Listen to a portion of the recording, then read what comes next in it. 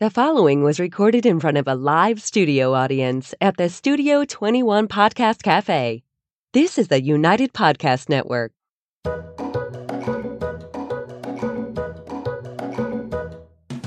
Welcome to the Quirky Dog Podcast, inspired by some of the quirkiest dogs you can ever imagine and the owners who love them.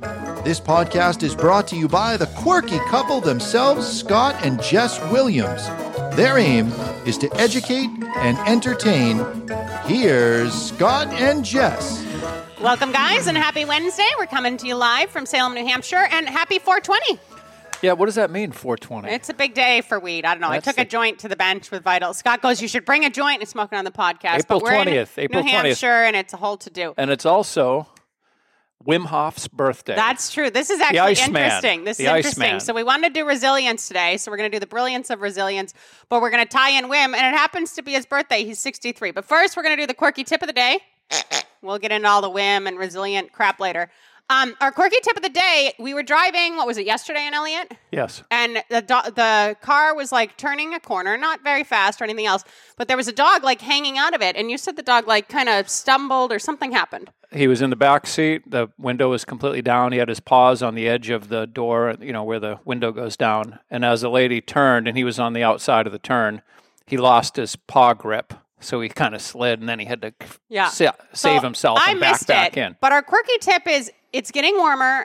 Well, in some parts, it's always warm. But in this part of the country, it's starting to finally get warmer and feel springy. So if you let your dog out the window, do not let your dog fully hang out the window. Like a little bit of nose, a few inches is fine. But a lot of injuries occur this way. And we looked up some stats. You can't really find stats, but you were able to pull up videos left and right. Yeah, if you put in, a dog falling out of car window as a phrase in Google and then hit the video search, there was like a dozen immediately that came up of dogs falling out of the back cars.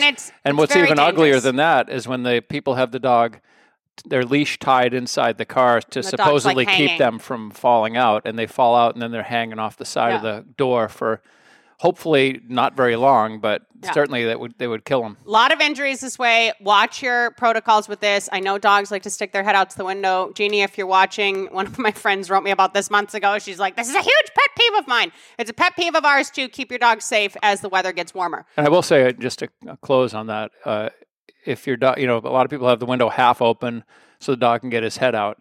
If they see something, if they're a drivey dog, they see another dog and they're dog reactive, or they see a squirrel or something, they can squirm out over the top of a half-open window easily. Yeah. Easily. Yeah. So keep that friggin' window rolled up. Keep your dog safe in the car is not a problem.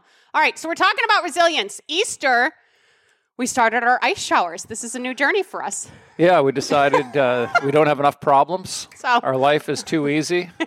So we're creating adversity. We've built up such resilience to extreme financial debt, it doesn't even bother us anymore.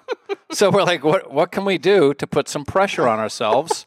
We decided to get in the shower and just turn the ice cold water on and have to endure that. Yeah, so we've been doing this now since Sunday. We ordered an outdoor thing, but this got us thinking about resilience and everything else, and Scott can talk to you a little bit more about the Wim Hof stuff, and we're going to turn this totally over to dogs. But this is an important topic for us because I feel like Scott and I, particularly as individuals and especially as a couple, we are constantly tempering ourselves. We're constantly trying to build our resistance.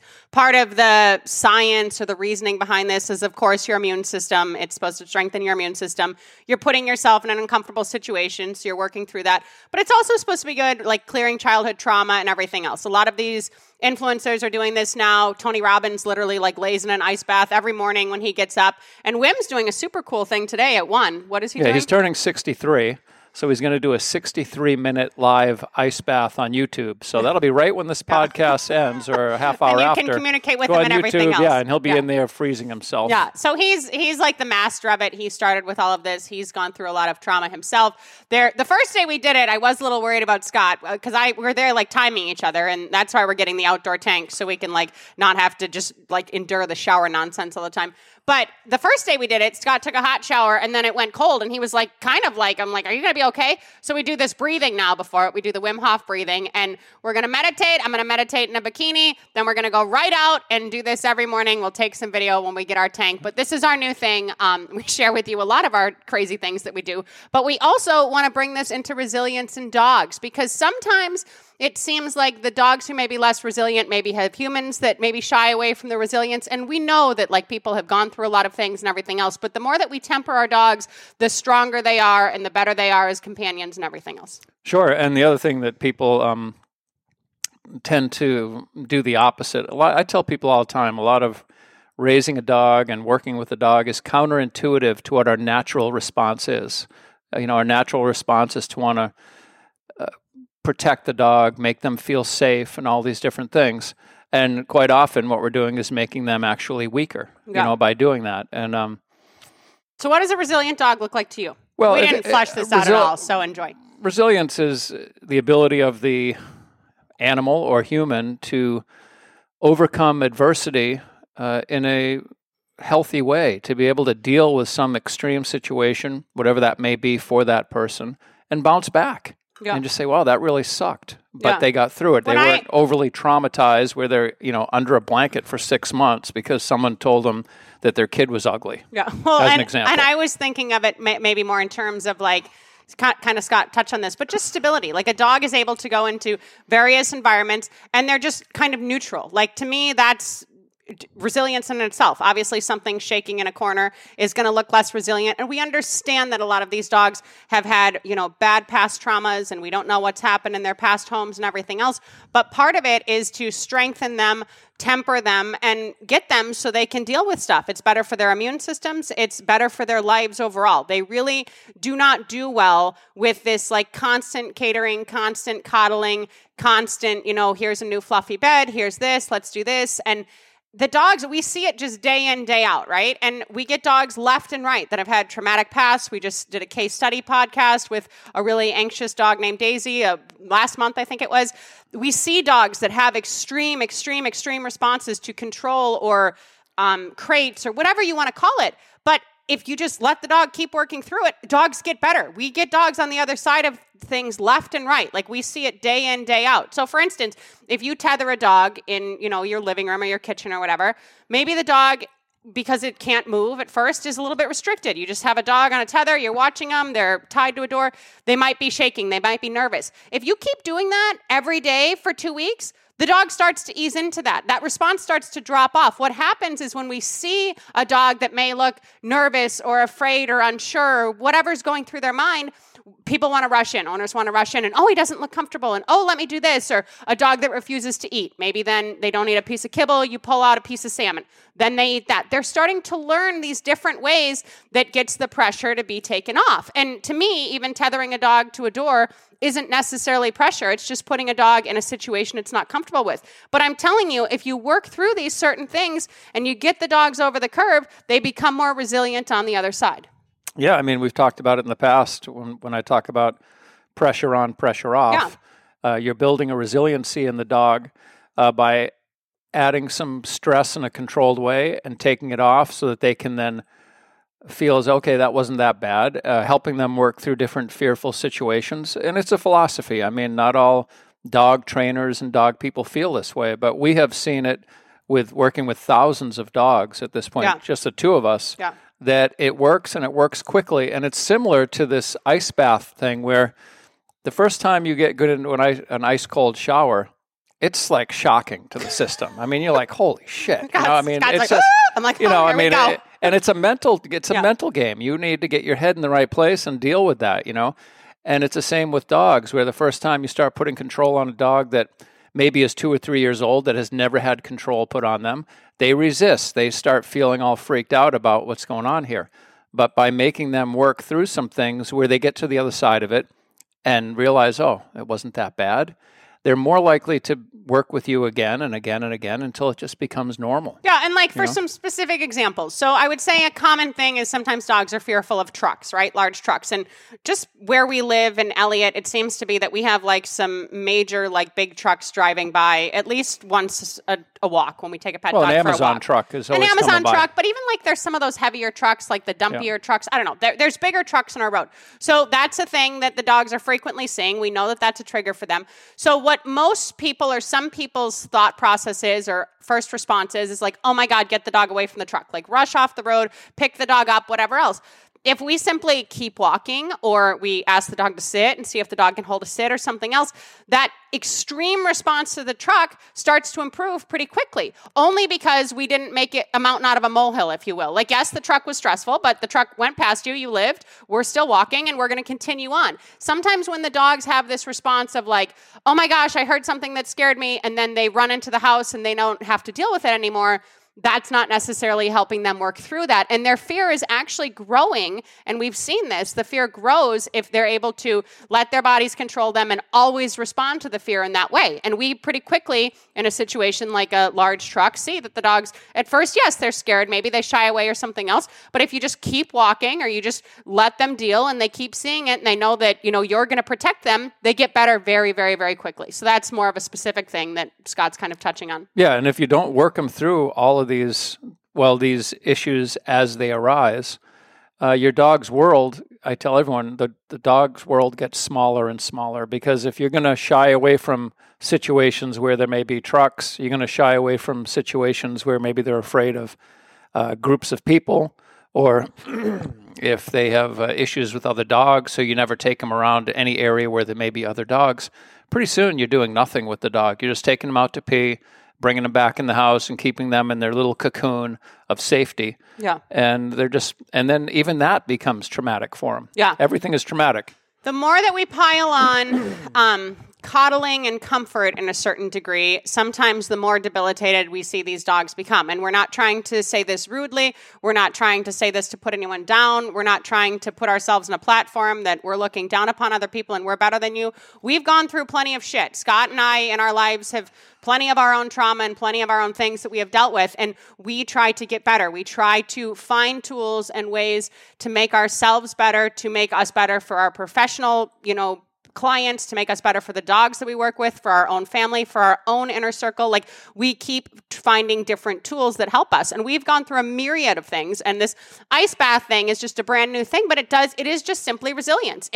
And Scott was saying, it's funny, like, if you're sitting there and you feel like, oh my gosh, I just lost my job and I don't have a lot of money and I have nothing to do, this is a very cheap way to just go and temper yourself a little bit. Like, you stand in a cold shower for 5 seconds, get out. The next day you do 10 seconds. When we get the outdoor tank, our goal is to do a minute each day, and we want to get up to 2 minutes each day, and we'll just keep doing that. That will be part of our routine, and we'll see what kind of benefits we get from that and everything else. And this is something similar to what we see with what you can do with your dogs. And it's not that, okay, your dog is afraid of something, so bring them where there's 100 of something, right? Like, your dog hates kids, so you bring the kids to preschool. We're not saying that, but don't shy away from things that your dog may be scared of. Those doors that open, like at Petco or whatever, the automatic doors, sometimes people see that as a trigger. So then they start to avoid these things. Like, no, when you see a trigger, see that there's a trigger, and then think, okay, what is my plan going to be to get my dog to overcome this, to work through this, to become more resilient in the face of this trigger, so fear isn't controlling our dogs? Because we're kind of, in a little bit of a way, becoming a nation where fear controls us. And I understand that there's a lot going on in the world, but if we're just constantly taking action based on fear and these fear tactics and everything else, and then we see our dogs doing the same thing, the resilience is lacking. That's just the bottom line. Yeah, I mean, when we're working with our dogs and with client dogs, ideally we have control of the triggers. So we're not walking into a situation that we can't control and then trying to work with a dog that is having a lot of fear response and all that stuff. It's nice when we can introduce or work dogs through certain situations in a controlled way, and then make it bigger. And like a door, these automatic doors at a Petco, that is something that we can control, because we know what's going to happen. We know that door is going to open, rather than a dog that maybe gets reactive when another dog runs up in its face and we can't control the other dog. That's a situation that would be a different approach. Controlled approaches, but not just shying away from it. All right, we're going to go to break, and when we get back, I'm going to talk to you about a dog we have in that kind of relates to some of this also. Does your dog lack self-control? Are you looking for some answers? Would you like your dog to be calmer?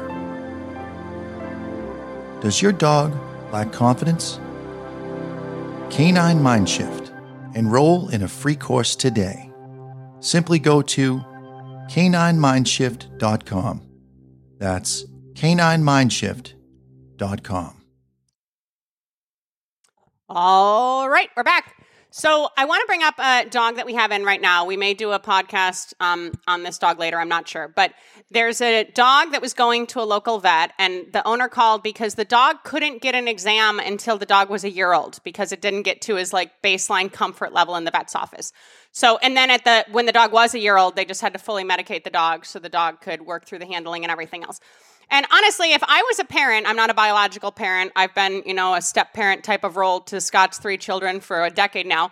But if I was a biological parent and I was bringing my baby into the pediatrician and it couldn't get examined, I'd be freaking pissed is the bottom line. So, it's concerning to me that this is even happening and this is even out there.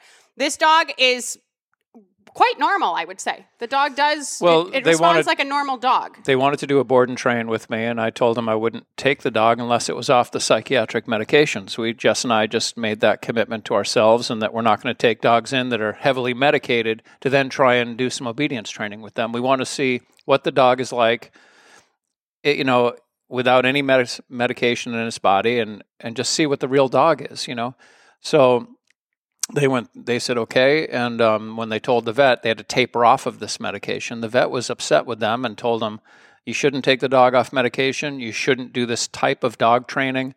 They had to actually find a new vet. They had to leave this vet and go to a new vet because they were so hung up on the ethics of how to train a dog, which is, in my opinion, not the vet's business about how to train dogs. Their job is to work with the body, not the mind of the dog. Yeah. And there, you need to think about resilience in terms of the handling and everything too, right? So there's just a certain degree of I don't like everything that happens. You're a female, you get a pap smear, Scott gets colonoscopies for his age.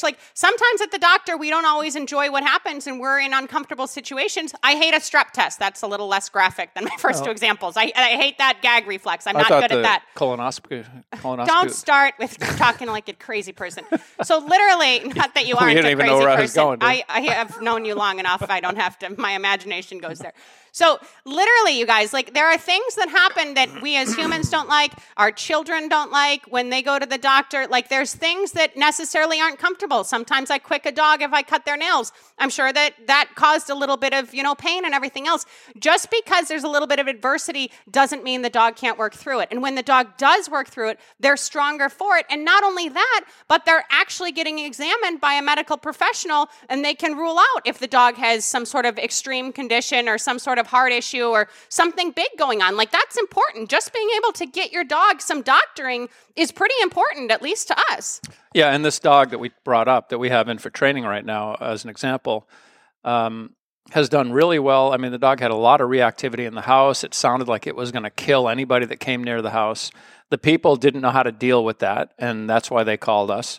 And we're going to help them with that when we love her. Get to she's one of my favorite dogs I've done in a long time. We brought her over. We had a third party come in and just do a physical exam, touching the dog. We put her up on a table to make it kind of simulate a vet's office. She hadn't met this person before? She wasn't happy about it, but there wasn't any, she didn't even curl her lip. I mean, there was no and by aggression. Not happy, maybe. I was just holding her. She was kind of oh, this is strange. And that's not unusual for dogs. But she dealt with it. Not a reason that I could see to be medicated, And I've said this before on the podcast, with my firstborn, who just turned 28, had to get his vaccinations when he was a little kid. He had to get some kind of shots. And he was about 4 or 5 years old or so, and he didn't want to get the shot. And I'm in the pediatrician's office, and the nurse comes in with the needle, and she's like, okay, well, pull your pants down, let's do it. And he's like, Dad, I'm not doing it. I'm not doing it. And I'm like, well, you got to, I'm just thinking, yeah, you got to do it. He's like, I'm not doing it. He wouldn't do it. And the nurse is looking at me like, I got 100 other kids to deal with. Are you going to friggin' help me out here? So I just figure, well, I'll hold him down and she can give him the shot. And it was a struggle. I mean, it was he was very strong. We got the shot in him, but I mean, it wasn't who knows, maybe these days they send you home with medication and tell you to bring your kid in all medicated. We don't know what happens, and we're not trying to make a satire out of this, but this is another example of resilience, truly, you guys. Just the basic things about can I look at the foot? Can I look in the ears? Can I look in the dog's mouth? We talked about the CGC situation. These are just basic things where you can handle a dog. And when we're we want to care for our dogs, right? Like we want to give our dogs the best lives possible. And Scott actually brought that up with the window. He's like, all these freaking people that love their dogs so much, that care about their dogs in all these they ways. Insist on having that window like open, flying out the window, like onto the highway. But we want to give our dogs the best comforts, the best life, all of the things. We understand that we want to protect them from things that maybe we've gone through that have been traumatic, that, you see in them similar responses, things that come up in their environments that are traumatic. But the more that we temper them, the more that we teach them that it's okay and we will be there to support them and they can work through these things, the better off they are. I just cannot say that enough. Like this, all of this itching that the dogs are doing, all of these autoimmune issues that are coming up, there's a lot of things that are springing up that didn't even used to be a thing X amount of years ago. And yes, some of it is breeding and all of this, but we're telling you from working with hundreds of dogs a year and thousands of dogs together over the past decade that tempering dogs helps. And not only does it help the dog, it helps the owners. How frequently do our owners' confidences rise because the dog is more resilient? Yeah, when they work through it. And if you have a puppy, this is a no-brainer. When you have a puppy that's wild, very spirited, has no obedience, just wants to do what it wants to do. That's a puppy. That's a healthy, normal puppy. Well, they still need to get a checkup and work through some things and get nail trims and get a bath and use a blow dryer. These are things a lot of puppies don't like. Yeah. But this is the time to work through it. This is the time to just suck it up and say, well, tough shit, we got to work you through this, buddy. Because now you can have hopefully 12, 15 years with this dog that doesn't kick and scream about going to the groomer, going to the vet, maybe it's limping. You want to look at the bottom of its paw. You want to pick that paw up, get in there, really looking close to see if there's a thorn between the pads, something like that. You want to be able to do that. If you don't work through these little discomforts, then you got to medicate for everything. And the tough shit, okay, so if it's a puppy, it hates the blow dryer. You don't have to necessarily dry the entire dog, but get the dog to accept the dryer. Hold the dog in such a way that the dog can't wriggle out of your arms. And then once the dog calms down, gently put the dog down and it's over. Like, get the dog to know that as soon as the dog thinks, oh my God, I reacted this way to the dryer, or I reacted this way to the nail clippers, or I reacted this way to the faucet, and then wins, and it is a win in a sense. I'm sorry, I know that term may be controversial, and a lot of the things that we're saying here are controversial, but that meant that the dog saw an aversion to something, and then that was taken away. That stimulus was taken away. So when the dog realizes that can happen, the response is even stronger the next time. They're like, holy shit, the faucet! Holy shit, the dryer!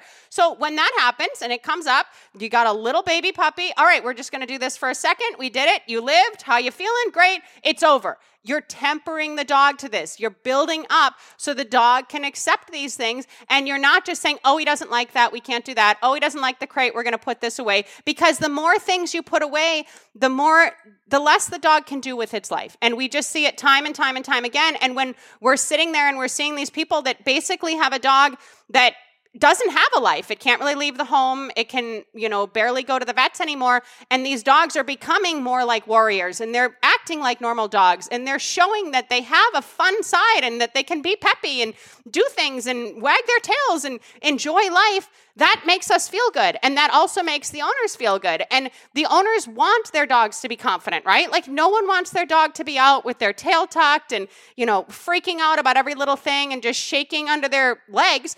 They want the dogs to be out and enjoy being out in the world. That's why we get dogs. We want our dogs to be happy. So the more that we show them it's going to be okay, the better things get. And just as a side note, if you live in the city and your dog has a really, really, really hard time going out in the city right now, one thing I would say and that I would recommend is get your dog in the car and go to like a park. Like, go to a situation that isn't as intense as the city, because especially if you get a rescue, and I'm thinking like, downtown Boston and everything else, because it's a very different situation living in the suburbs of Boston or in the city proper. If you have a dog that has these triggers or that never could get out of the house, go somewhere that's less stimulating and build the dog up there before you just flood the dog in. Okay, you got to pee out here and you got to do this out here and everything else. It's better that the dog leaves the house and starts to get accustomed to the outdoors than, has to deal with so much at once. Because I do understand that some people who listen live in areas that there is a lot going on, and it's not just one truck passing on a road in Elliott, Maine. It's like, it's craziness. I understand that. Yeah. I would say that the two professions that seem to really excel as clients are elementary school teachers and nurses. That's true. Those two, the nurses love protocols. They deal with protocols at work every day. So when you lay out homework for them, they're like, okay, boom, boom, boom. They're writing it down and they're just checking off the boxes. And the elementary school teachers are seeing this firsthand with their kids. Everything I'm telling them, they're like, this is exactly what I'm trying to do with my kids at school. Yeah. Because the first thing I say is, kindergartners don't want to sit in a chair and draw the letter A on a nice sunny day. They all want to go out and play in the playground. That's what they want to do. That's what they naturally want to do. We have to condition them to sit in the damn chair, drink some warm milk at 10 in the morning, and keep doing this crap. And then Did you have warm milk in elementary school?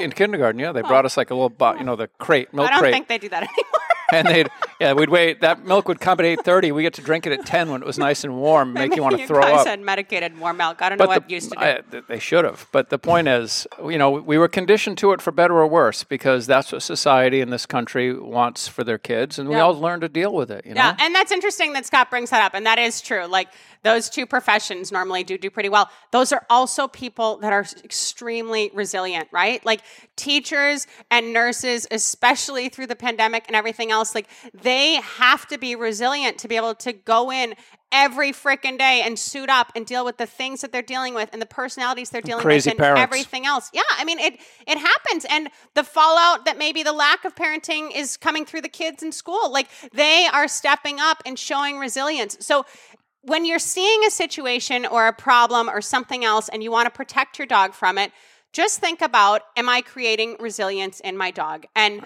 I'm not saying that every dog has to act like, a dog that's ready to walk into a military setup and they're just strong and they are tempered to every situation. Our dogs have fear. Our dogs have triggers. We know that. We introduce them in certain ways and we're very responsible with how we deal with that. But we want our dogs to be stable in pretty much any environment they go into. And for the most part, they are. And we know how to set them up for success in that and make them feel good in that. So please, if you're concerned because the dog stops eating because they're out of the house, they're at the pet store, or they're not eating at the vet or something else, that doesn't mean that they shouldn't be at the pet store anymore. Then you just don't use food. The dog can still be out and about. Let them start to assimilate on their own terms and in their own ways, rather than everything is supposed to look the exact same as it does in your kitchen in a foreign environment, because it doesn't at first necessarily, especially if you got a rescue. And yes, some of these rescues, maybe they were abused, maybe they've had very traumatic situations in the shelter. We're not necessarily sure of the exact stories. Dogs can't journal and they can't tell us exactly what happened.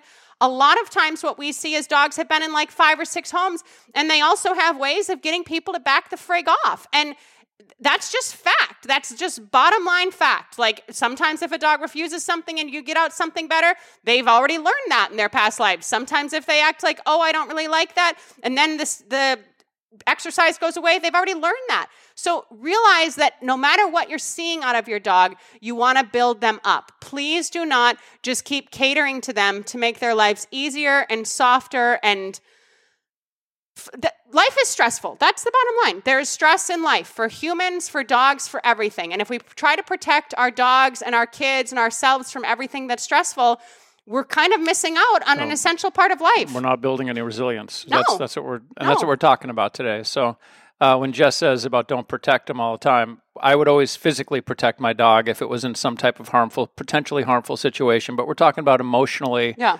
sheltering them from any discomfort at all. We want to help them work through it so that they're uncomfortable and now it's over and wow, it wasn't that big a deal. Yeah. That's ideally what resilience is, where they know they may never like the hair dryer. They may never like getting their nails trimmed, but they suck it up and just deal with it. That's what we're talking about, because a lot of stuff that we don't like, a lot of stuff I don't like, and I deal with it. There's a long list of stuff that Scott doesn't like. I deal with a lot of stuff and, power through it. And that's kind of like, Jess mentioned it this morning when I was in the shower. She's timing me and I'm in an ice cold shower. And she said, whenever I find something I don't like, I dive right into it. And it happened with the salt water tank, the float tank. I did this float tank thing, which was supposed to be, just this incredible experience. And it sucked. I didn't really like it. But the way I dealt with that was I started doing it a lot. We went and bought a float tank. It's like, I'm not comfortable with this. I want to work through it. I want to be better. I want to get to the other side of this. I want to actually enjoy this experience. because or I reap felt the benefits from an experience that may not be necessarily enjoyable. It's the same thing with the ice bath. There's a lot of physical. It's documented scientifically that there's a lot of health benefits to taking this ice bath. You're building resilience in your immune system. You're building all kinds of things in your body, which, I just turned 60 last month. I want to be stronger. I'm not ready to throw the towel in on my physical life and say, well, I'm an old man now. What the fuck? I'm just going to eat sweets and drink and smoke cigars until I'm dead. Yeah. I'd like to be around for another 30 years and actually be able to function physically, moving around, not needing walkers, being pushed around in a wheelchair and all that crap. Well, you better hire somebody to push you if you need some pushing. Oh, I got someone. I'm all set. So temper your dogs, build resilience in your dogs, not only for them, but for yourselves. And if you want to get crazy, try the ice thing. Don't give your dogs an ice bath, even though dogs will swim in the ocean and they're probably doing this on their own half the time. But temper yourselves and your dogs and your family and your children, not only for us, not only for yourselves, but for the frickin' world. There's a lot going on. We realize that. We're not taking away from any of that. But the stronger we can be individually, the stronger we can be collectively. That's how I feel. I agree wholeheartedly. All right. And as for your adult kids that are not really getting on with their lives, kick them out the door and say, get a friggin' job and go get an apartment, goddammit. It's not a parenting podcast. All right, guys, we'll see you next week. Build your resilience, get in the shower, make sure it's cold, and in the meantime, keep it quirky. The views and opinions expressed by the hosts, guests, or callers of this program do not necessarily reflect the opinions of the Studio 21 Podcast Cafe, the United Podcast Network, its partners, or affiliates.